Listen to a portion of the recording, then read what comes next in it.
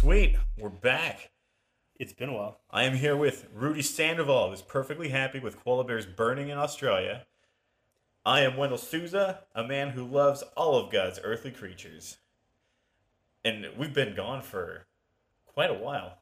Yeah, I mean, you got married, and we had Thanksgiving and Christmas and all that stuff going on. Yeah, holidays hit us like a brick in the face. And I love koala bears, by the way. But anyways, I'm indifferent. there's been a lot of stuff going on recently. Yeah.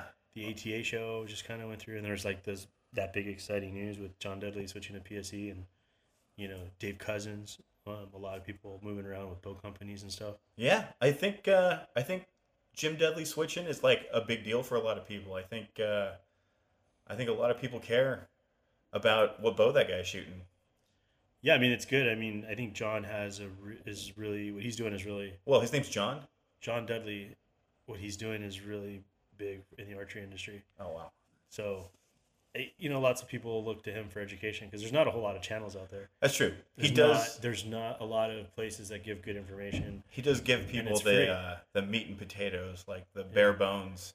Yeah, and it's free. Info. And it's free. It is free. Yeah. And I think for most people it's really helpful. However, it's interesting because, like, I've been following it pretty closely, and just based on what I've seen as far as like things that he said in interviews and things that other people directly around him have said, seems that Hoyt was pretty happy for him, and the departure was pretty like mutual, and it was done respectfully, meaning like everything was. Harmonious. It was just a good transition. However, there are, of course, the fan base and the people that are the fanboys that seem to make, I think, a bigger deal out of it than the people that are directly affected by it, which is him and his family. You know, so it seems like a lot of people are like freaking out because they maybe just bought a Hoyt and now they're like, don't know what to do because the man that they idolize is no longer shooting the same bow as them. And I would urge people to say keep shooting whatever you're shooting. If you want to get a new bow, get a new bow. Right. But at one point you chose something because it felt right and it was great, and don't base yourself on other people. Especially beginner teachings. Like John Dudley's great. He teaches a lot of beginner stuff, but at some point it's not beginner. It's just that a lot of it's beginner. You can grow past the stuff John Dudley teaches. No. You're missing what I'm saying. What I'm saying is that probably. you're missing completely what I'm saying. I'm sorry. What I'm trying to say is, like, stop with the fanboy stuff. Like, shoot what's good for you, and don't identify yourself through other people, and learn from people, have mentors, but don't idolize people. And the same goes for us too, because you know what, like, we're just human beings, we make mistakes, some of us shoot really well, and don't just because we're doing something doesn't mean that you have to shoot exactly the same bow that we're shooting or do exactly the same thing that we're doing. I'm okay. Find what works. I'm okay with you guys idolizing me. That's fine. I am not. I idolized. I bought a Matthews bow so I could, because Mark Rubio had one, and then last week I was hanging out with Ben Hobbs at the Wilderness Shoot, and now I'm just gonna, like, no joke, I'm gonna probably copy everything Ben Hobbs is doing for a season and see how that works for me. Yeah, well, if you're gonna copy somebody, then Ben Hobbs is definitely the guy to copy. Yeah. So a lot of people that listen know that I fanboy out over, certain shooters. I think I fanned out. Did I get crazy over Alan Brunetta?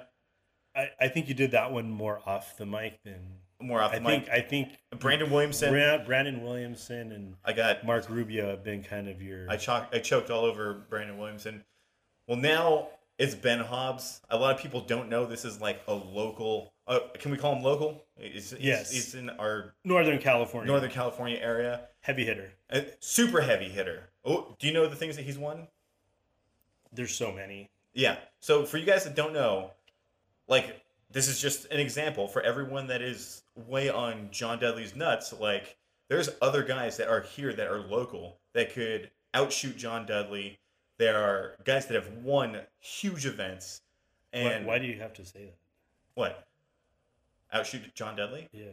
I don't know. It's just I think I could outshoot Joe Rogan. I don't know why everyone like puts him on a pedestal. Like, see, because the thing is, you tend to like, because you're such a good, talented shooter, right? Like you're so good, but then it's like just because someone doesn't maybe shoot at your ability doesn't mean that they know less or are less valuable. That's true. That's 100% true. Because everyone has something to bring to the table. But I do think some people shoot good, and then they use that to sell stuff. Well, sell snake oil to I don't think it's snake oil. I just think that some of it's a little bit of snake oil. I work in a shop, man. It's my job to sell product. It's like, if I'm selling a bow, does that make me a disingenuous person? Or am I just selling a product to somebody who wants something that wants You sell legitimate product, though. Yeah, and I don't think any of those guys are not selling anything illegitimately. Oh, they're selling actual releases and stuff, but, I mean... I don't know. I'm just going to say, you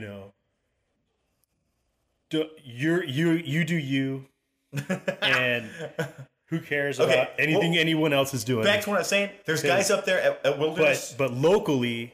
Yeah. Locally, we have some really talented people Ben Hobbs, that you have access to, that everyone Mark who's Rubio, listening to this podcast can walk up to these guys and ask them at questions. A shoot and talk to them, and they're going to give you their honest opinion, and they're going to treat you. They'll tell you some shit you never heard on Knock On before. You know? I mean, just for example, Mark Rubio, national champion. Or national record holder, for sure. Well, who else is in that area that is just a heavy hitter? Paige she's from Northern California, but you probably never get a chance to talk to her. You would at Reading, you probably would. Like, she's really approachable, cool person to talk to. And then on that Facebook page, the Target Archers Unlimited, like, that's been a really cool online forum, because it's like you can go on there and they don't allow any nonsense. I don't know. They don't allow any nonsense on that forum, dude. Like, if you're on there trying to solicit product, or you're in there like trying to like, basically it's everything that like Archery Talk is not. Well, that's good. And so like you can get like, I see Tim Gillingham and Paige posting on there all the time and answering people's questions. Oh, that's so cool. They're like super approachable. They're helpful. They're being helpful. But you're right. Northern California, heavy hitters. Ben Hobbs, Paige Pierce. Mark Rubio. Randy Long. Yeah. I mean, there's a lot of these guys out there that, Randy Long won Reading, in senior class. That's badass. That's a lot of stuff that people don't know about, Especially guys in our area that you could benefit from knowing who these guys are and knowing that you will see them at, like, these indoor shoots that we go to. Yeah, live in the flesh, not online. Yeah. I like that. Live in the flesh. And I joined that Facebook group, but there's just some personalities on there that get me a little choked up, and I just had to leave the group. So yeah, I know. It's funny because everyone thinks like you and I look a lot like the same, and people get us confused, but we couldn't be like completely opposite. We look the same? Similar. Dude, I look like a CrossFitter. Okay. Don't laugh. That's not a joke. That's real. Anyways, back to like archery. We've been doing a lot of indoor shoots, and this weekend we're going to be doing something a little bit different than outside of Vegas Prep. Right. By the time this podcast goes live, we'll probably already have passed, right? Yeah. So this weekend is the Cal Expo. It actually started today, and basically it's a huge show where people, vendors come. It's a consumer-based show, so that it's not like ATA where it's only a dealer or a buying show. So you have manufacturers and a lot of outfitters, like sharing their products, and also selling hunts and getting people to go check out different parts of the world and stuff. So there's also a 3D. So the reason why it interests me is there's a 3D tournament being held on by the the Wilderness guys. Yeah, so Wilderness Archery in Sacramento. Oh, sorry, up in Rockland, California, which is pretty much Sacramento, is hosting a OPA style shoot, and for Friday and Saturday, they have an amateur freestyle and bow hunter class where you can compete and You can win shoot. bows. Yeah, there's all kinds of stuff you can win. But on Sunday, they're going to have a pro class where there's going to be some serious money. They're offering a minimum of $3,500 Wow. pot. So $3,500 worth of pot?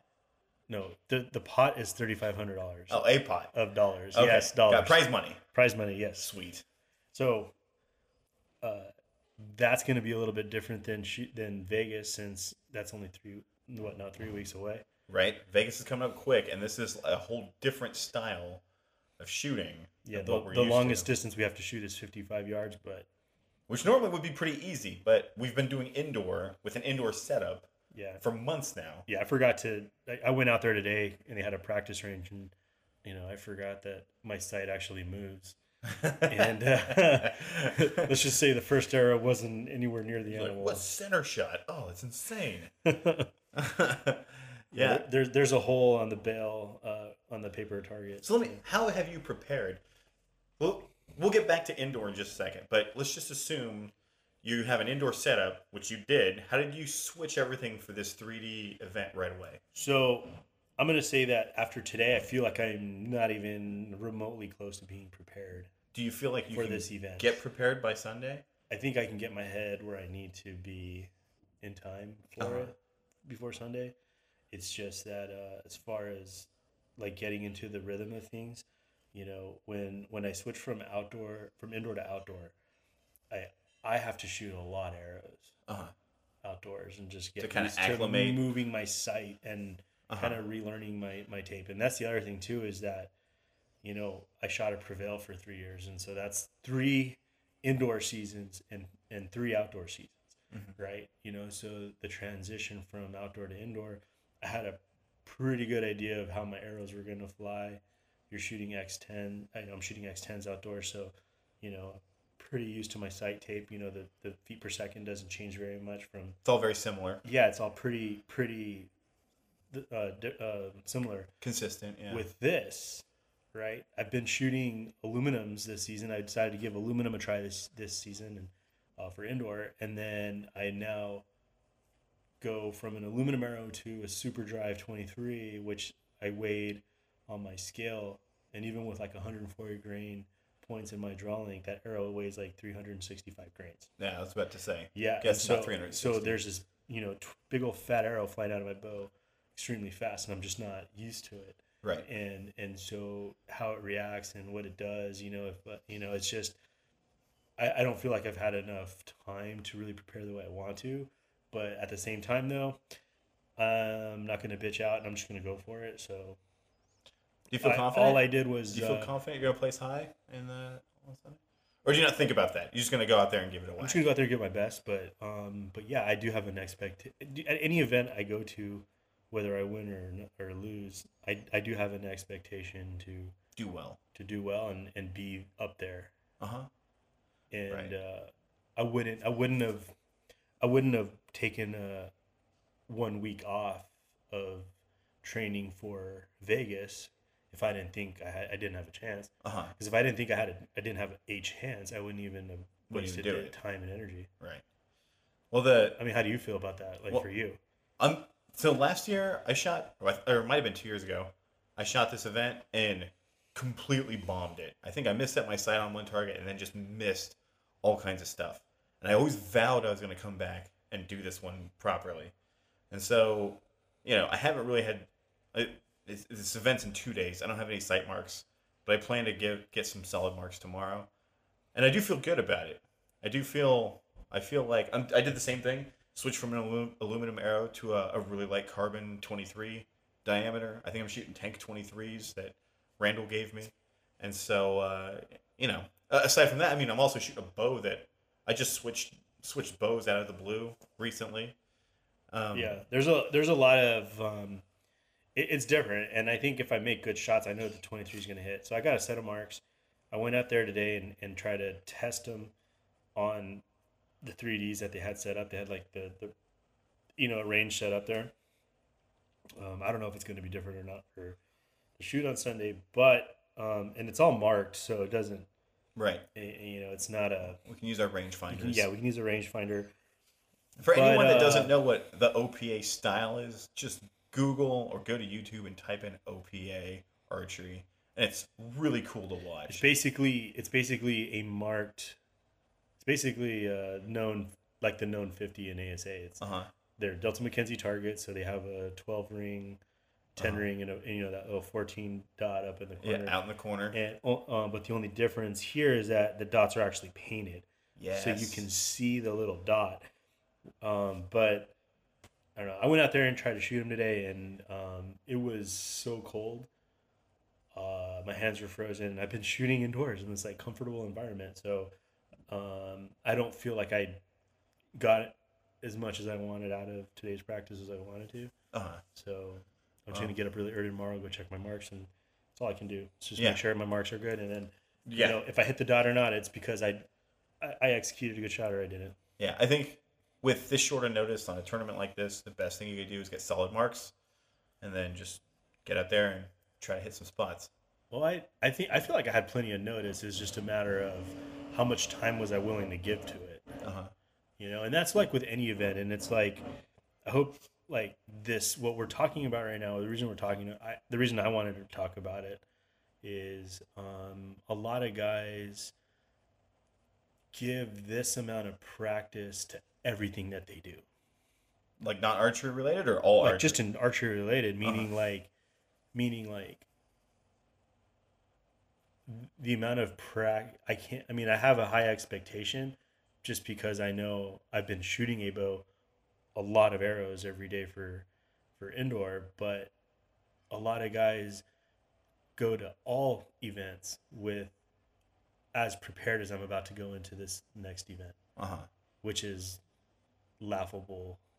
Most meaning like a lot of guys will go to Reading or they'll go to Vegas and then wonder why they didn't shoot a 900. And it's like they really haven't done the kind of preparation that they needed to be ready for that event. And so, you had in your notes there somebody who asked a question about practice, right?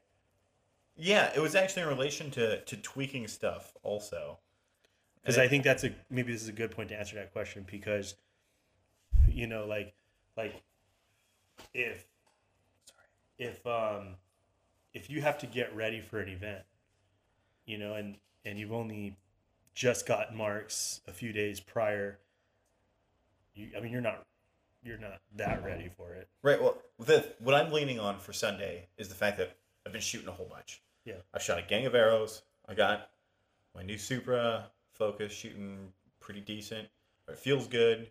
Now, I do have to shoot at distance because it'll feel different. Yeah. But the only difference is that we've been shooting every day for indoor. Yeah. Right. But what I'm saying is that if the amount of actual outdoor practice that we put in to go to this event, that's about the same amount of practice that most guys put into all their target all year round. Yeah. And have this expectation to do well, or they're disappointed when they don't shoot well. And it's like, really honestly, like to do well at these kinds of events, you got to practice those targets. You have to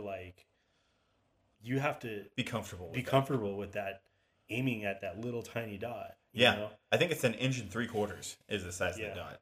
I might be wrong. It might be 1.5 inches actually. Yeah, but, it's tiny. At 55 yards, that's a tiny ass dot for sure. Yeah. So. But I feel like we shoot enough that it shouldn't be that big of a deal. Well, Mark Rubio told me some super top secret goodies that I'm gonna try to implement when I'm shooting, and I'm hoping. Yeah, him and Aaron gave me some pointers today on how to shoot it because, like, this is the first time that I've ever shot anything like that. I mean, we're field and target shooters. I mean, we don't really shoot much 3D. I'm personally just more of a hunter that just kind of fell into target. I really don't. I'm just about shooting Luminox in the backyard. You know what I mean? I think this is probably going to be our weakest episode, ladies and gentlemen. No way! This is going to be one of the best episodes. Okay. First off, let's get into some of the nitty gritty that people want to hear about. All right, indoor prep. All right, that's what people want to hear about. We're Yes. 3 weeks out from Vegas. Everyone's wondering what you're doing to prepare. Everyone's asking me, oh, what do you do? What are you doing? And so, the first thing I wanted to pose to everyone else. I think we've talked about vane direction on an indoor arrow before.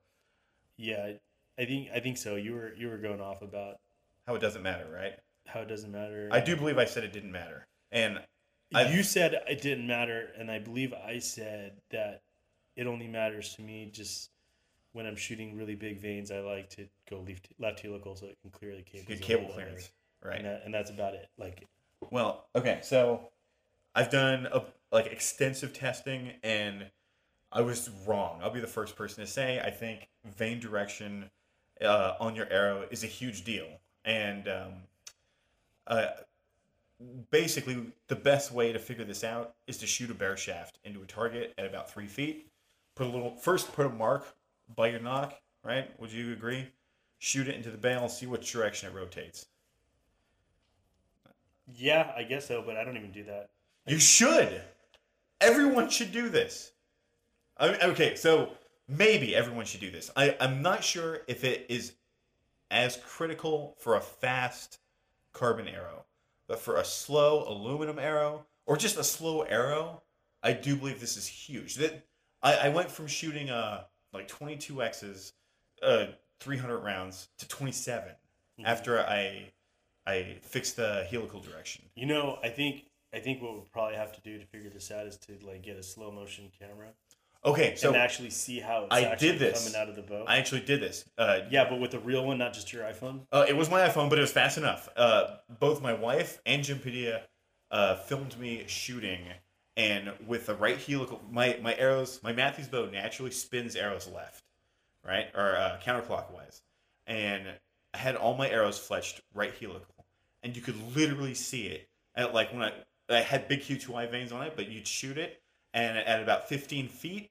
The arrow would it looked like it would turn, and then it would kind of do this weird ass shake, and then correct in a really strange way. It didn't fly straight. So it was like a cat ready to pounce. That's exactly what it looked like. It's exactly what it looked like. It was so fucking weird. The only reason I said that cat came to mind is because Wendell has a cat calendar I'm staring at right now. That's a mountain lion, dude. I'm a hunter, and everything I have is mountain lions and mule deer.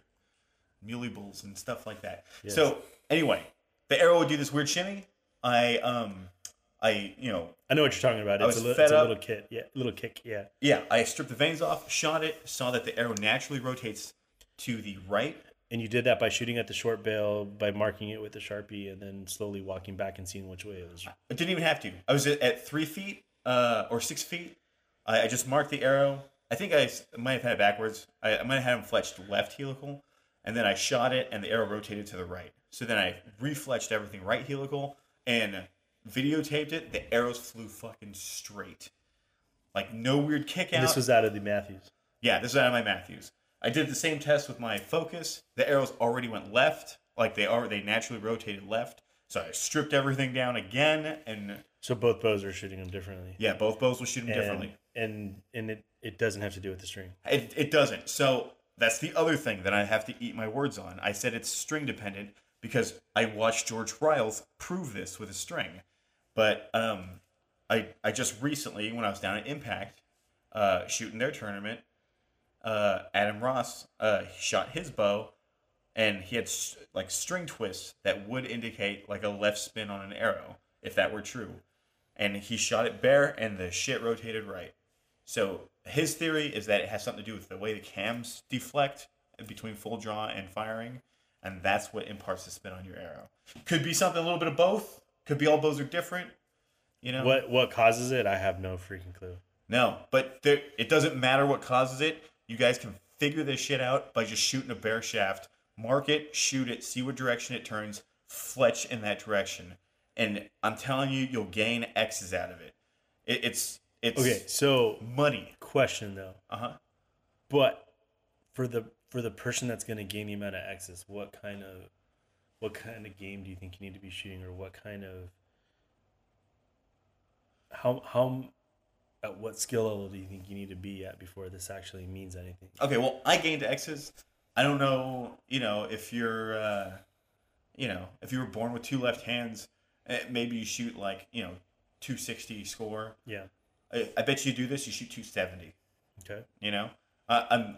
It was that profound of an improvement. Well, do you think there's a little bit of placebo there?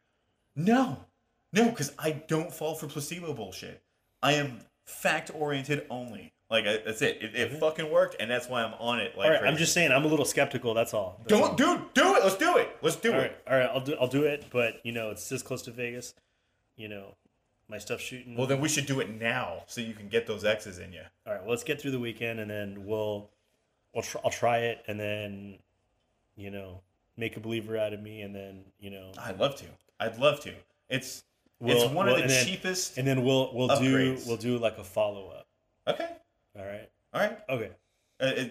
Is this like some kind of bet? Do I get something if it works? No, you get to just help a buddy out. You admit on air that I showed you something. Yeah, that's fine. Sweet. You show me stuff all the time. I don't know why you think I don't. I don't know. So anyway, I'm not sure how crucial this is for really fast carbon arrows. I know for a fact it is killer on aluminum arrows. Like it's stellar. With that being said, another thing I've been working on with the aluminum arrows, I kind of talked to you about this earlier. I saw someone on Archery Talk talking about breaking the spine of a 2712 by loading it up with point weight.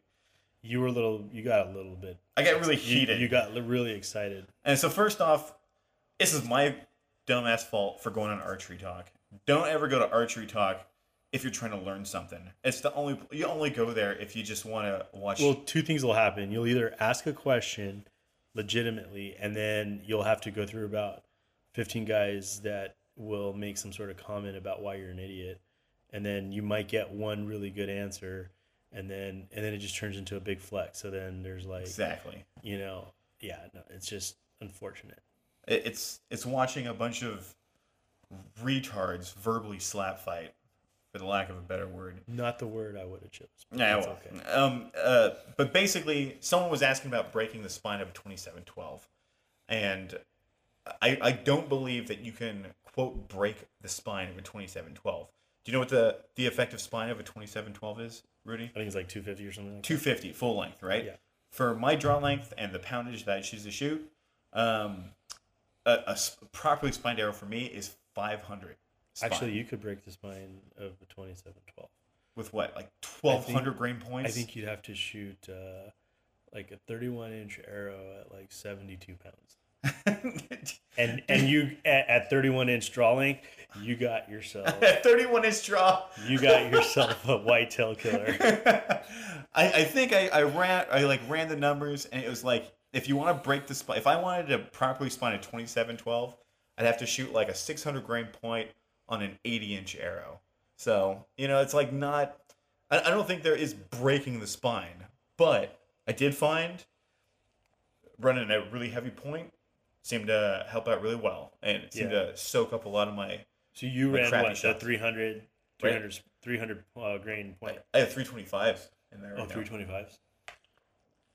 And you've had some pretty good results. You've shot some really good games with that. I know Austin Watts is shooting like 280s, I think, or 275s or 280s, and he's crushing it. He shoots great, and he was saying like, "Oh man, this is the."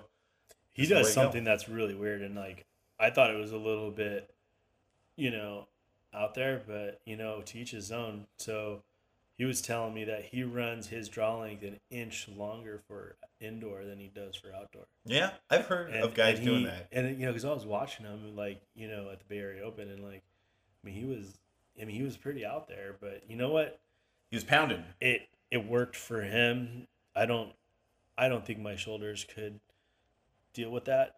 I've heard about guys running a longer draw length indoors, but I actually heard George Riles talking about it once. But when I think the way he described it was like adding. We're talking maybe like a couple twists to your cables.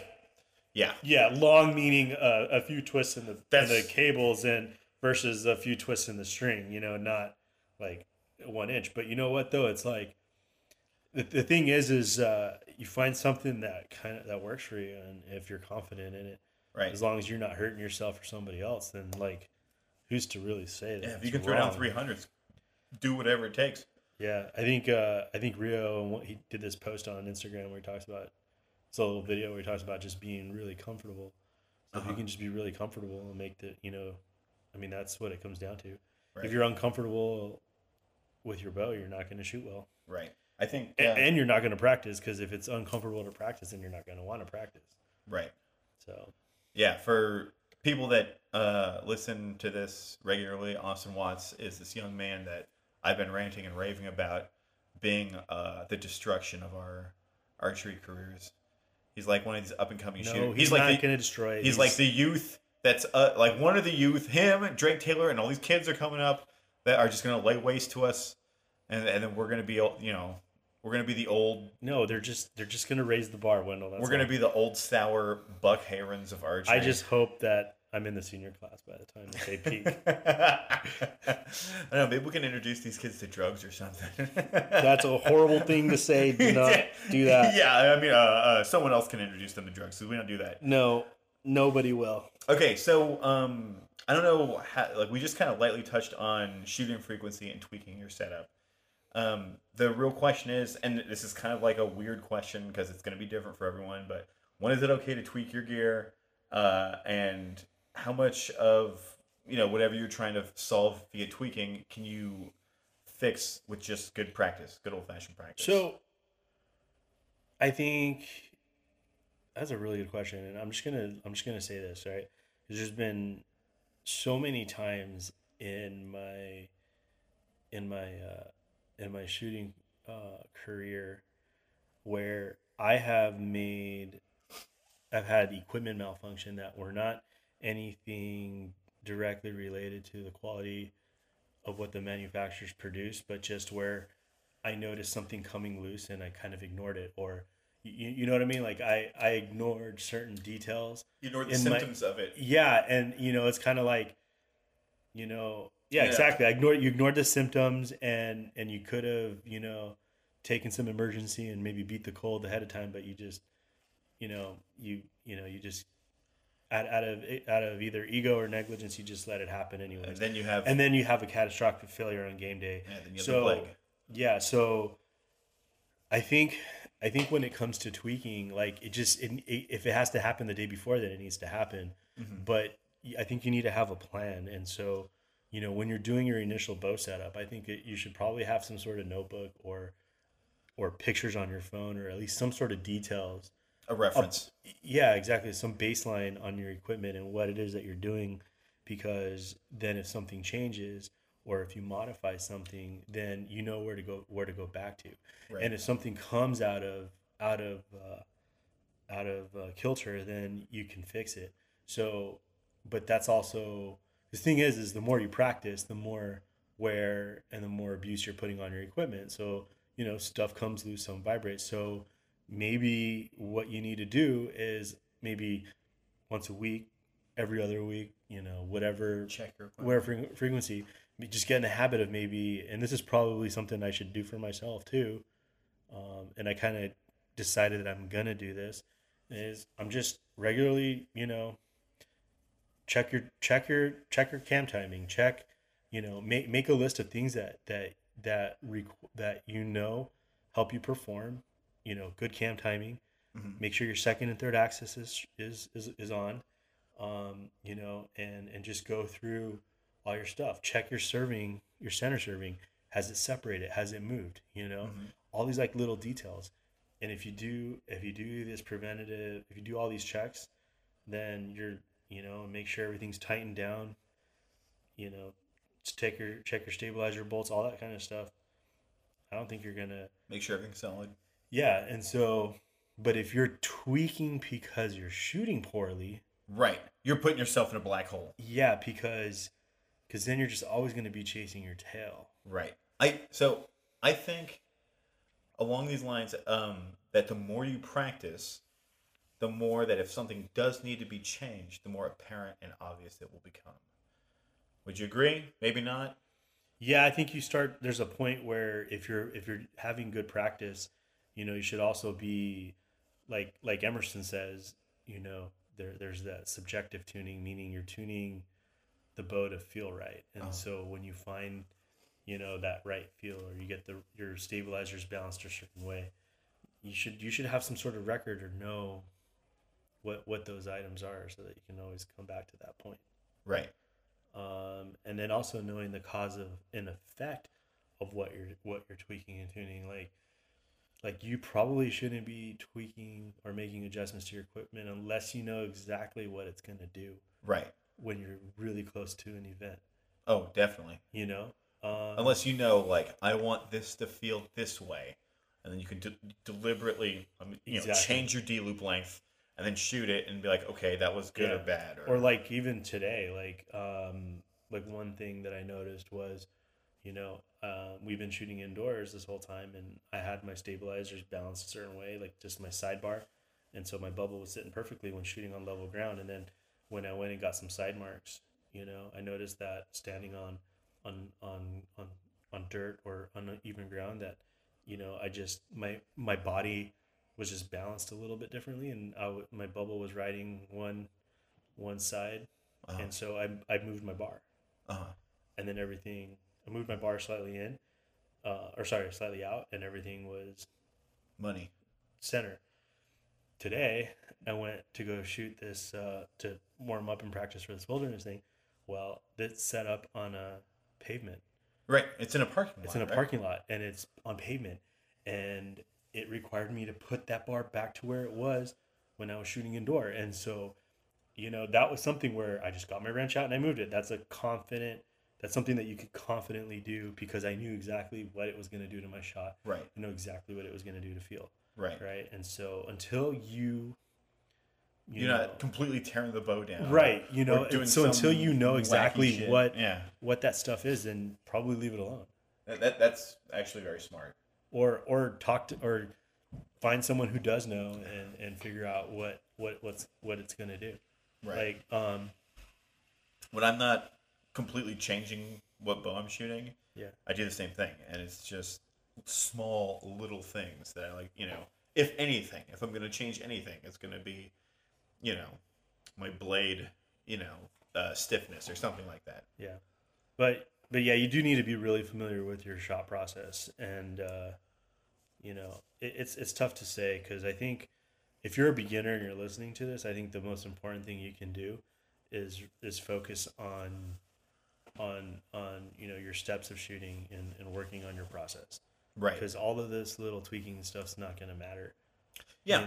If you can't break a shot in the middle, it just doesn't matter. Yeah. You need to practice on your process first. Once you've learned to execute a good shot, and then you can start to start getting into some of these tweaks. And do you know what step 9 is on the NTS shot sequence? Don't.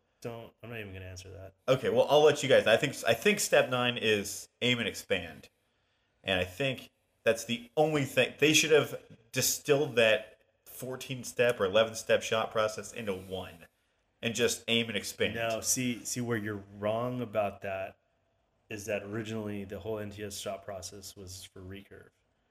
Okay, and so that whole process is to break the steps up for someone shooting a recurve, in order for them to consciously think about all these little steps. Are you telling me you don't aim and expand? Yes, but exactly.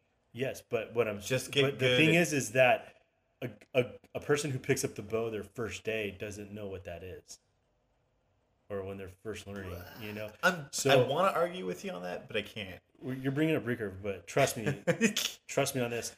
That you gotta. I mean, here's the thing, right? Like, the first step in that process is to adjust your stance, or to know what your stance is, right? Right. Okay, so a beginner shooter has to consciously think of that every single time. If your feet aren't standing, if your stance isn't set properly, then it's it's your stability. It's what sets you up for the whole shot. So, right. If it's changing all the time. Yeah, so the whole purpose of that process is to sort of give you some steps to follow, but as you get better, some of those steps sort of get condensed. Yeah, so even but I think it's important to revisit every year or so, and I think during a transition, you know what, after you're done with indoor and you're moving to outdoor, maybe it's time to sort of tweak the stance a little. Yeah, see what happens when you when you adjust your stance, because the thing is that once you get in the field, you can close up your stance a little bit and open up your stance a little bit when you're shooting up hills and downhills to help you make the shot. True. There's a little tiny, once again, you can change something about yourself and even the bow. Or change something that you're doing so you don't have to make some kind of wacky adjustment on the fly. But anyways, before I get a bunch of hate mail for saying something like changing your form mid-shoot, what I'm trying to say is that you have to be familiar. You have to be familiar with the process. You have to know what your steps are. Be familiar with your process, and then once you're familiar with it, it gets easier. And then and when you have something like NTS that has all those steps, it's easier to identify when maybe you make when you're struggling and you don't know what it is you're doing, to go back and it's easier to go back to the basics and follow a series of steps. Because you have a framework that you can rely on. Yeah, rather than just trying to just pull something out of thin air. Yeah, try to force something blindly. Yeah. Okay, so I have another question for you. Indoor prep. Recently we were talking on the phone and you had told me something that you were thinking about practice. Well, first we'll get into what everything you do for prepping for indoor, but do you remember telling me thinking of every arrow like $1, and then if you were going to do this professionally, how much are you gonna? I think we were just sort of, I was making an analogy for how many arrows should be shot. I think I was trying to make a point about work ethic. In this, and that kind of went back to what we were talking about earlier, where some guys will go to Reading and they just got marks the week prior to Reading. You're not ready for Reading, if you did that, Yeah, or if you go or any event, expect to have fun and don't expect to. Yeah, but don't expect to clean the first day. Yeah. So basically what I said was, in practice, count all your arrows and pretend that you're getting paid $1 per every arrow. Right. And if you were to take if you were to earn $1 for every arrow you shot, how would that compare to your actual salary that you make from your job? Right. How many arrows do you have to put in? Are you a professional or are you a hobbyist? Ooh, see, that's good. I like that. People need to hear this. And so all it was me kind of just, I don't know, every once in a while I like to just, yell and get on Wendell's case about stuff. Oh yeah, but I like that one. That one made a lot of sense. But I was just sort of, making a compare, it's just something I thought of. But, I think how many, let's just say, what's the average salary in the US? $36,000. I think it's something closer to 45.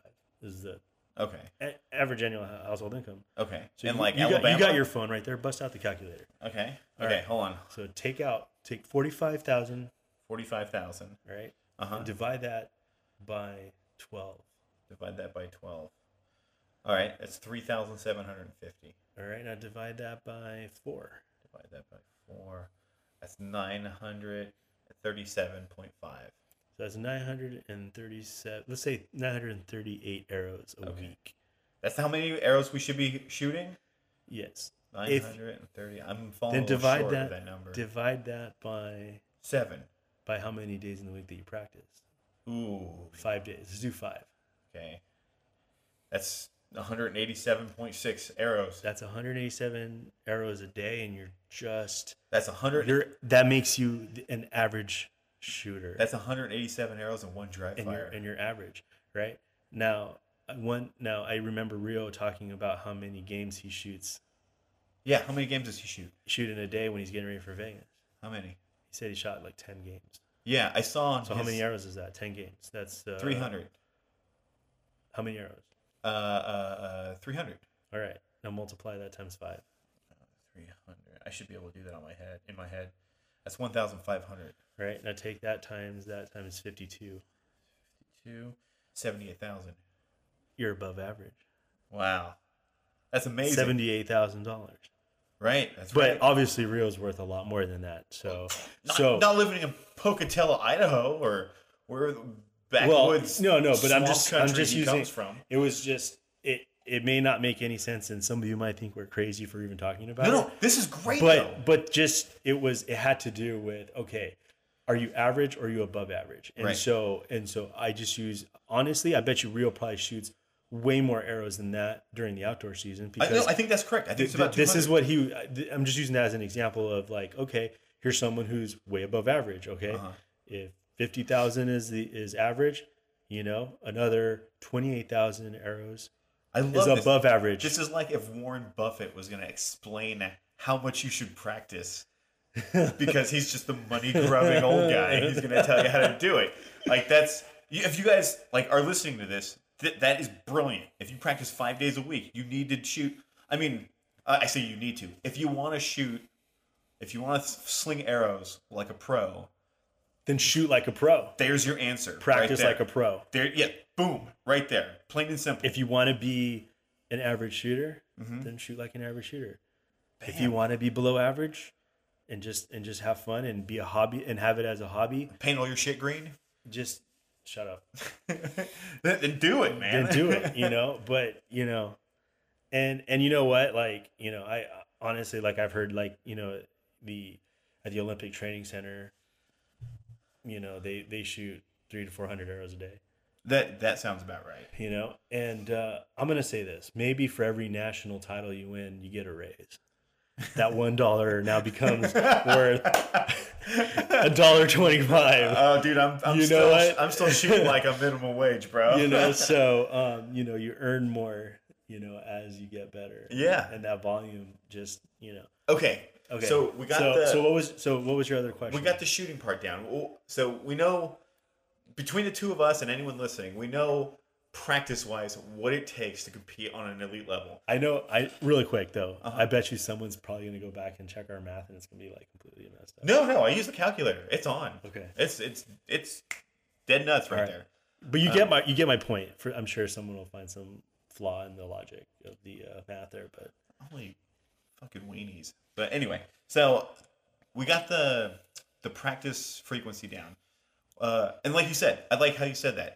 The longer you've been shooting, the more experienced you are, you do get those raises, you get those bumps. Maybe you don't have to do 200. Maybe you can cut to 190 or 180 or whatever, depending on how experienced you are. Because I know some guys like Brandon Williamson will say, "No, I don't need to practice. I'm just gonna go out there and fucking kill it," and he kills it.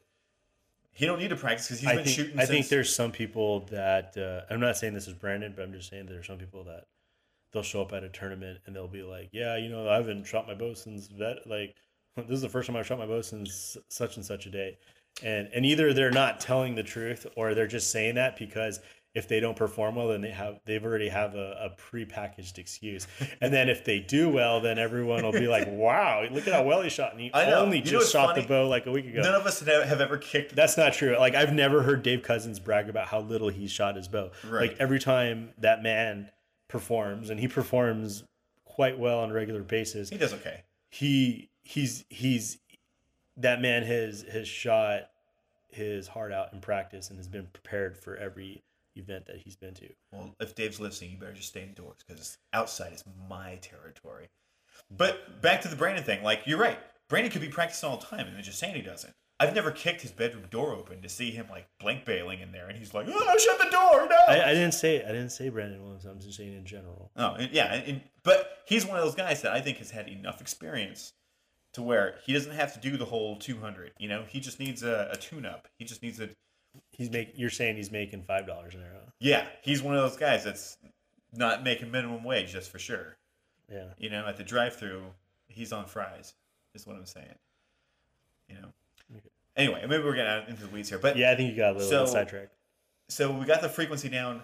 What about everyone wants to know about your equipment. Like, how do you go about setting up all your equipment for indoor? And I know we've covered this in the past, but people want to hear, like, this season for me has been the most I've ever tweaked in my life. Yeah? And that's all your fault. Amphetamines or, on your gear? This is the most I've ever tweaked my bow equipment. I've never done... It's my fault.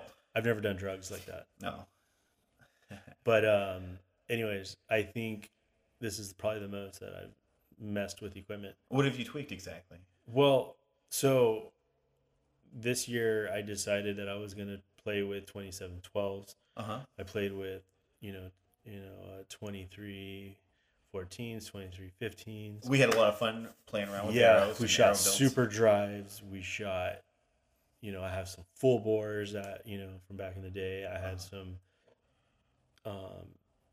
I had a lot of arrows that I played around with, and so one of the big changes that I had to make was for the last year and a half, I got really accustomed to shooting the Hamskea, the drop away rest, and had really good results. But I was also a one arrow guy. I was only shooting one arrow. I kind of picked an arrow and committed to it. But this season, because I've been playing around with so many arrows, I went into my toolbox and pulled out my Spot Hogg swap. And I actually even ordered extra bodies. So I have like 4 bodies. So I have like one for 2712. I got one for the super drives. I got one for the 23s. The X23s. And then I also have another one that I'm playing around with, or I'm getting ready to, when I switch to outdoor, I'm like, I'm ready to go. I also have a swap, and I agree. I think that is. And so as much as I like the drop away, if you're going to be playing around, because I couldn't be readjusting the arrow rest every 2 seconds. Right. When you're going to switch an arrow on the fly. Yeah, when I wanted to switch an arrow on the fly, it was just really easy for me to change. So I didn't have to mess around with the tuning as much. So basically, I had to tune 4 different rests. Right. So that's like the most I've messed around with stuff. Right. The Spot Hogg swap is cool because it has a detachable blade adjustment section, and you can pretty much just set it up for the individual arrow, take the screw out, and put a different one on for a different arrow. I think I also played around with the loop length a little bit. I ran my loop a little bit longer than I normally do. Yeah, my D loop. What did you normally run? I usually run it right around. So I use a dial caliper to kind of measure it, with a little bit of tension. It's not a perfect way, but I typically have it around right around 0.7, 0.75. And I went ahead and now it's 0.9. Oh, nice. And so just and I like that. It just it made me feel a little bit more comfortable. I felt like it helped me just get my elbow and hand back just a little bit more. Because I found a draw length in string angle that just sat on my face very perfectly. Really light, not a lot of pressure. That's with the new Invicta. With the Invicta, yeah. And so, I found a draw length on the bow that was working great, but that required me to adjust that D loop. So right. And then as far as actual cam timing and all that other stuff, imagine you running even cam time on the Invicta. I'm running it just a skosh more on the top. Okay. And I noticed that for when I'm shooting the Vegas round, or I'm shooting indoors, having just a little bit more on the top can helps me kind of hold a little bit better and keeps the pin float down. So on the close one, I'm going to call that a close target. So for relatively new people, you're just running your top cam advanced, which means when you pull back your top cam, it touches just before the bottom one, maybe top jaw 16th or so. Yeah. You find it helps to hold? It helps me hold a little bit better on short stuff. But what I noticed this week is that when I'm shooting outside with a different, just in a different different target, it does move a little bit more on me. So, I have a theory. I'm gonna run them even, and then see how it holds outside on a field target tomorrow. I'm probably not gonna mess with it. I'm just gonna leave it too close to the thing. But yeah, if you were to, it would. But I'm saying after Vegas and we go to the outdoor season. If you were to, it's a deliberate thing that I'm gonna deliberately go and do that. And I'm gonna document the effect. That's what I'm gonna do. It'll either be better or it'll be worse or the same. Yeah. One thing I've been really happy with though, is the I did change strings. You know, I shot the exit wire magnums for like almost 3 years, and those strings were amazing. They're good strings. Yeah, and then this year I decided to play around and try the gas bow strings, and man, they've been phenomenal. I like gas bow strings. I've been really impressed with the, like, I haven't had any serving separation. The center serving holds up really well. That Ghost XV material looks really cool. Any tweaking that's been done to the bus cables has been because I was trying to find optimal draw length. Well, that's awesome. And so yeah, I'm about to throw some Ghost on my my 38 over there. Yeah. I picked up. I'm one of the 600 people that picked up a gas bow strings contract. So, you know, I can say they're killer strings. You know what? Like, it's funny. Like, I noticed that a lot of people are shooting their strings and they're getting a lot of attention right now, and it's like, and with good reason. And I think, like, in any industry, right, you have to have someone who's disrupting the market, and they're disrupting the market, meaning they've raised the bar. You know, and that's either a cue for everyone else to also go along with them, and you know, and not, you know, and I just think so from a dealer perspective, like their turnaround time is great. You can have a set of strings in like a week, in about 2 to 3 days. Recently, you know, with hunting season and their popularity, right? They have a new string. It's been closer to 4 to 5 days. But their Ghost XVs now come in colors. Yeah, but the big thing is that, like, they ship their strings with speed knocks. Oh, cool. Pre-installed.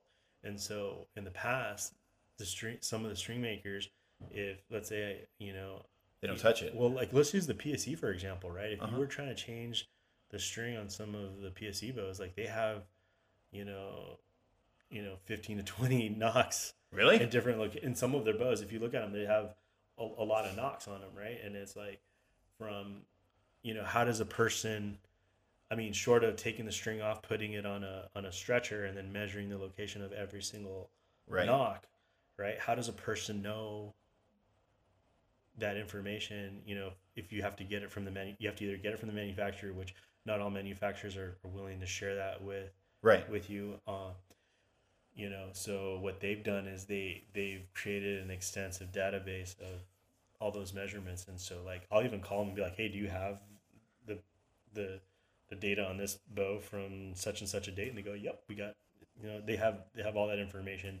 And then the way that they put those speed knocks on and the way they're crimped on there, you know, it's not just a regular Saunders knock that's crimped on there. It's a brass. It's a brass with special crimping tools. It's more sophisticated than just a simple knock, you know. And so from a safety perspective, if a bow is dry fired, you don't have to worry about, you know, knocks flying off the string and hitting the riser and hitting you in the face or something like that, you know. Right.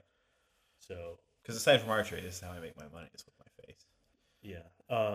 So, okay, you got killer strings. Not a good living, by the way, but, you know, a living's a living. I got a house, though. But yeah, no, it's I've just been very impressed with their quality, their customer service. Like, I mean, if you have a problem, like I've had, when you're dealing with the public, you get people that have come up with some crazy stories about what happened to their bow, and so far, like, you give them a call and be like, yeah, this is what the guy's claiming, and they're like, you know what, don't even worry about it. We're just gonna we'll send you another set. We don't want them to be mad at you. We'll, like, you know, like, they're like, we'll take the blame. You know, like, that totally happened at totally awesome people, you know. Quick sidetrack, like, at the shop that I shoot at, some goofball dry fired his bow and then blamed it on the bow company, you know, saying that the bow exploded and that, like, a knock went into his hand, and, you know, he claimed that there was an arrow on, but he only had like 2 arrows in his quiver or something like that. It's like, Yeah,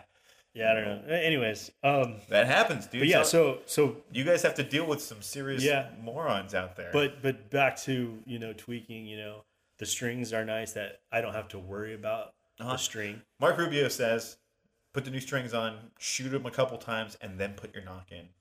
Not your knock, your peep sight. Yeah or nay? If Rubio says that, then I'm probably going to say that there's something Some kind to of that. magical voodoo to that, right? So it's funny because someone else said to do that too. Yeah? Who's no slouch and is a pretty good shooter. Who? Jesse Broadwater. Oh, wow. Yeah, so apparently, like, he also, for indoor, to get the optimal peep height, like, he will shoot and sight in his bow without a peep sight at 20 yards to get the sight to sit where I'm gonna say it should, and then he puts in the peep. Oh, whoa! Afterwards, so then it's optimal for optimal 20 yards. Geometry. Yeah, optimal 20-yard geometry. What? Yeah, that's crazy. If you think about it, like, because how much fussing do you do when you're setting up your system? What do you do if you use a clarifier? You just guess? You just shooting blind? Well, I would imagine that, like, it's to get you close. I mean, right. I doubt you're shooting like 330x that way with no peep. With no peep, but it's you get what I'm saying. It's like it's that, getting the scope to hit the yellow and then then inserting the peep. Right. Well, everything Mark says is kind of cryptic and like sort of a riddle. So I kind of figure, he tells you what to do, but doesn't tell you why. That's a mystery. It's all smoke and mirrors after that. Yeah, I think Jesse probably explains it way better. Like, I'm not saying I'm going to say Jesse probably has a good explanation for it. Has a very good explanation. Okay, so back to the question. You got a solid set of strings on. You got swap rest. You got what other fiddling have you done? Outside of that, not a whole lot. Not a whole lot. Otherwise, it's been fiddling with arrows. It's been tweaking with the arrows that it's been. And what are you finding works good? Are there any like? I'm in love with the 2314 right now. You shoot a 2314 very good. Yeah. But I'm also, just so everyone knows, because what most people are shooting are 2315s. I'm shooting only 52 pounds. I'm shooting really lightweight. And for indoor, why the hell not? Why not? And I'm probably going to shoot that outdoors this season. I'm probably just going to run that 52. It feels super comfortable. I shot 51 pounds in nationals. I have no doubt that I'll be able to hit 100 with 52 pounds. Oh, you will. You definitely will. I've also shot 2314s. Your 2314s, actually. Yeah. I won the AB Invitational with them. 2314 with 200 grain point. I might have 180s. But we're splitting hairs. Those ones that I gave you were like, I believe they were cut to like 29 and a half. Uh-huh. And the ones that I'm running with the 200, I think they're like 28 and a half. Okay. So. Give or take, yeah. Yeah. But yeah, and then. Those 2314s are really awesome, really forgiving arrows. And as big of a Flex Fletch fanboy as I am with the Flex Fletch veins, I've been getting a really good result with that AAE Max Stealth Hunter vein. Really?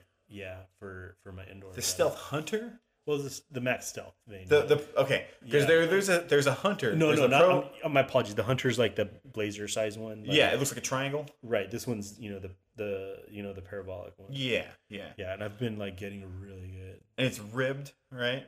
For the lack of a better word. Yeah. Yeah. It's got I don't know if that has any effect at 20 yards or anything, but it seems to just give me the right amount of clearance because I've powder tested every single blade and I haven't had any contact. Oh, so there's a good one. People should understand. You powder test your shit. Yes. Tough actin to Nactin. And you spray that on your blade and your riser. You literally go down to CVS or Walgreens or whatever your local tell the guy out front, no, I don't have any change. Go in. You go in and you grab yourself a bottle of foot powder. The spray bottle. Tough actin Tinactin. Okay, and you spray that on your blade. Or any part of the bow where you're trying to see if there's anything coming into contact. And then you shoot it, and then you will see it'll turn white, and then you shoot the arrow or through it, and you see what parts have been scraped off. If off. it's touching anything, it'll smear. So are you ideally going for no contact? Mm-hmm. So I mean, there's gonna be like on the very tip of the blade, you'll see like a little bit where it's rubbed off, right on the very end of the prong. Yeah, but that's normal because that's where it's where the arrows. The arrow's like actually resting and rubbing against the blade. But what I don't want to see is like what you sometimes see with a lot of shooters, where they got one prong super worn down. I can walk down the line and look at someone's bow and be like, you can just see where like the vein is like smacked that blade like 1,000 times. Yeah. And there's these like tons of lines going through there, and I'm just like, man, if you just rotated your nug just a scotcheroo to your groups would probably just shrink up and then like, right. But like, you know, what I got to do. Who am I to say? Who am I to tell anybody anything? Well, you have a podcast, so that must mean I know what I'm talking about. Must be. Or I doubt it. So I did some powder testing as well, but the way I did it, well, I didn't come up with this, but Emerson was saying he sprays what we did was we sprayed the back of my arrows. We sprayed the. You sprayed the arrow itself. Sprayed the back of the arrows. Emerson told you to do that. We did the veins in the shaft and the back of the shaft, right? Snake oil.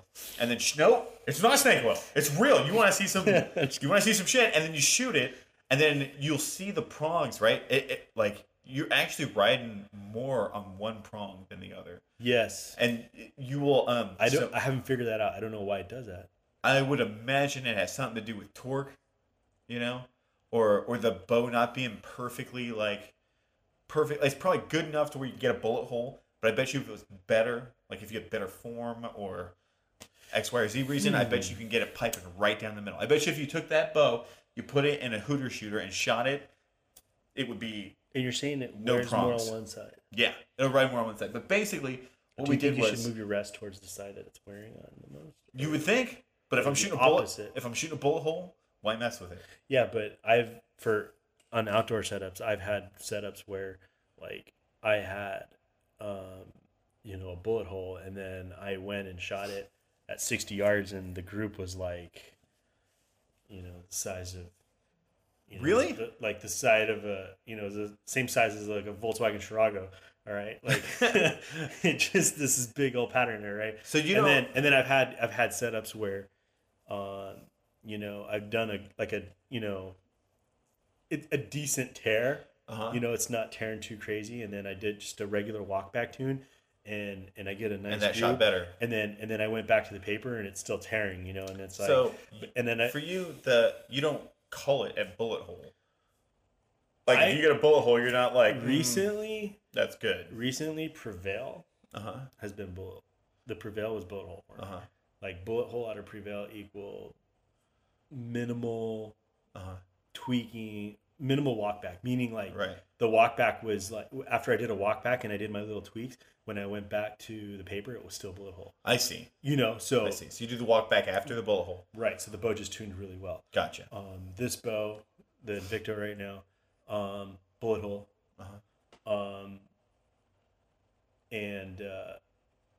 But walk back had to move the blade. At least with the Super Drive 23s that I'm shooting right now, had to move my rest more to the right. Right. That makes sense. Right. Because it's a stiffer arrow. And then, but I haven't shot through paper after I've done these tweaks over the last few days on this particular blade, so I don't know how it's going to tear. But I do know that, I got a bullet hole out of that arrow, and then I went and shot it, and I'm still getting kind of a little bit of left drift. So I'm curious to see if it's still bullet hole when I go back and shoot through paper. I bet you it's a slight left tear. If you get left drift of it. Yeah. But I bet you it's slight. But if it's a slight, I don't really care because if it's if it's in through middle. And we're just gonna roll it Sunday and then afterwards go back to indoor anyway. Yeah. But anyway, I wanted to finish. We powdered the back of those arrows. We sprayed them with Emerson's foot powder and then shot it, and then checked the vanes to see if the vanes were making contact on the cables, and then to make sure that the blade, the prong that was making more contact, wasn't touching the vanes. And it's super interesting stuff, man. You can get away with a lot of stuff like turning the arrow into the blade, to avoid the cable. So let me ask you a question. If you notice that the vane is touching the right side of the blade, which way do you rotate the knock? If the blade is touching the right side of the vane is touching the right side of the blade, which way do you rotate it? Yeah, because I've noticed that on most right-handed shooters, like that are shooting blades, if they have blade contact, I notice that it's always on the right side. Do you have right or left helical veins? Okay, but if you have left helical, how would you rotate the knot? I'm asking you a question. How would you rotate the knot? I would rotate the arrow, right? I'd leave the knot plugged into the string and rotate the arrow counterclockwise. Right. Counterclockwise. Yeah. And that will eliminate it. I would think so. Mm-hmm.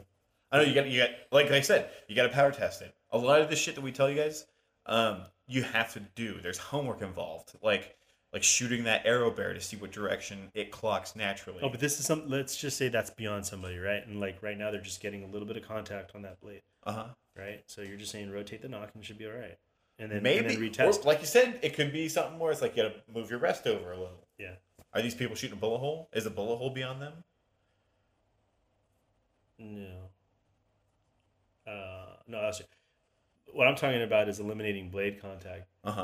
Before you even start the tuning process, because honestly, if you're getting any kind of blade contact right now, if any part of that vein is hitting the blade, then you're not gonna get as clean of an arrow flight. Well, you're not getting a true test from the paper. It's gonna be flawed. You're gonna, you know what I'm saying? It's sort of like you can't use the conventional tuning methods if you're getting contact, because you're going to get a false. You're getting interference. Yeah, you're getting a false result. You're getting a false positive. You know, it's just right. So if you're, so if you start tweaking and moving the rest and stuff, you're just going to get a bad result. Yeah. So, well, if you're getting contact on the right blade, I would say counterclockwise is how you want to rotate that arrow. Most likely, I would put money on it. Unless you're shooting like gigantic veins, you'll be okay. And then what ends up happening? Then that right blade ends up coming closer to your cable, right? The vein, yeah, the vein will get closer to cable. Yeah, but you can actually get pretty. So I was just trying to mess with you, I was trying to bait you there. But that's why when I say I fletched my left helical with those big old fat shafts and I shoot them and I powder test them, never had any contact. Dude, I had right helical and no contact either. Yeah, it's trippy, huh?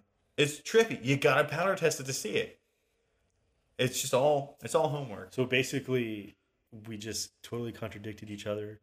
So what does that tell you? You gotta just do these tests and figure out what's gonna run through your setup and make sure it works. But if you try them, you'll see that one way or another, you'll get a better result. And you go down. So we're like about an hour and 12 minutes. I think we're into it pretty deep here. Yeah, I'd say so. I think we've given people a lot. Go on Facebook and tell us if we sucked, or if you thought this one was really helpful, or if there's something, any kind of questions that you might have about what we were talking about, or ask us some questions for the next one. And give us something to talk about. Yeah, I mean, there's a lot. There's about another 30-40 minutes of stuff I would still love to continue talking about indoor, but we'll save that for the next one. Yeah, we'll talk about it next time. But please send us some questions. rudecastarchery@gmail.com, and you hit me up on Instagram. Hit us up on Instagram. Rudy the Archer, Wendeezy. I'm Wendeezy. And or go on our Facebook page, Rudecast Archery. Cool, guys. Peace out. Peace out. That will conclude this evening's entertainment.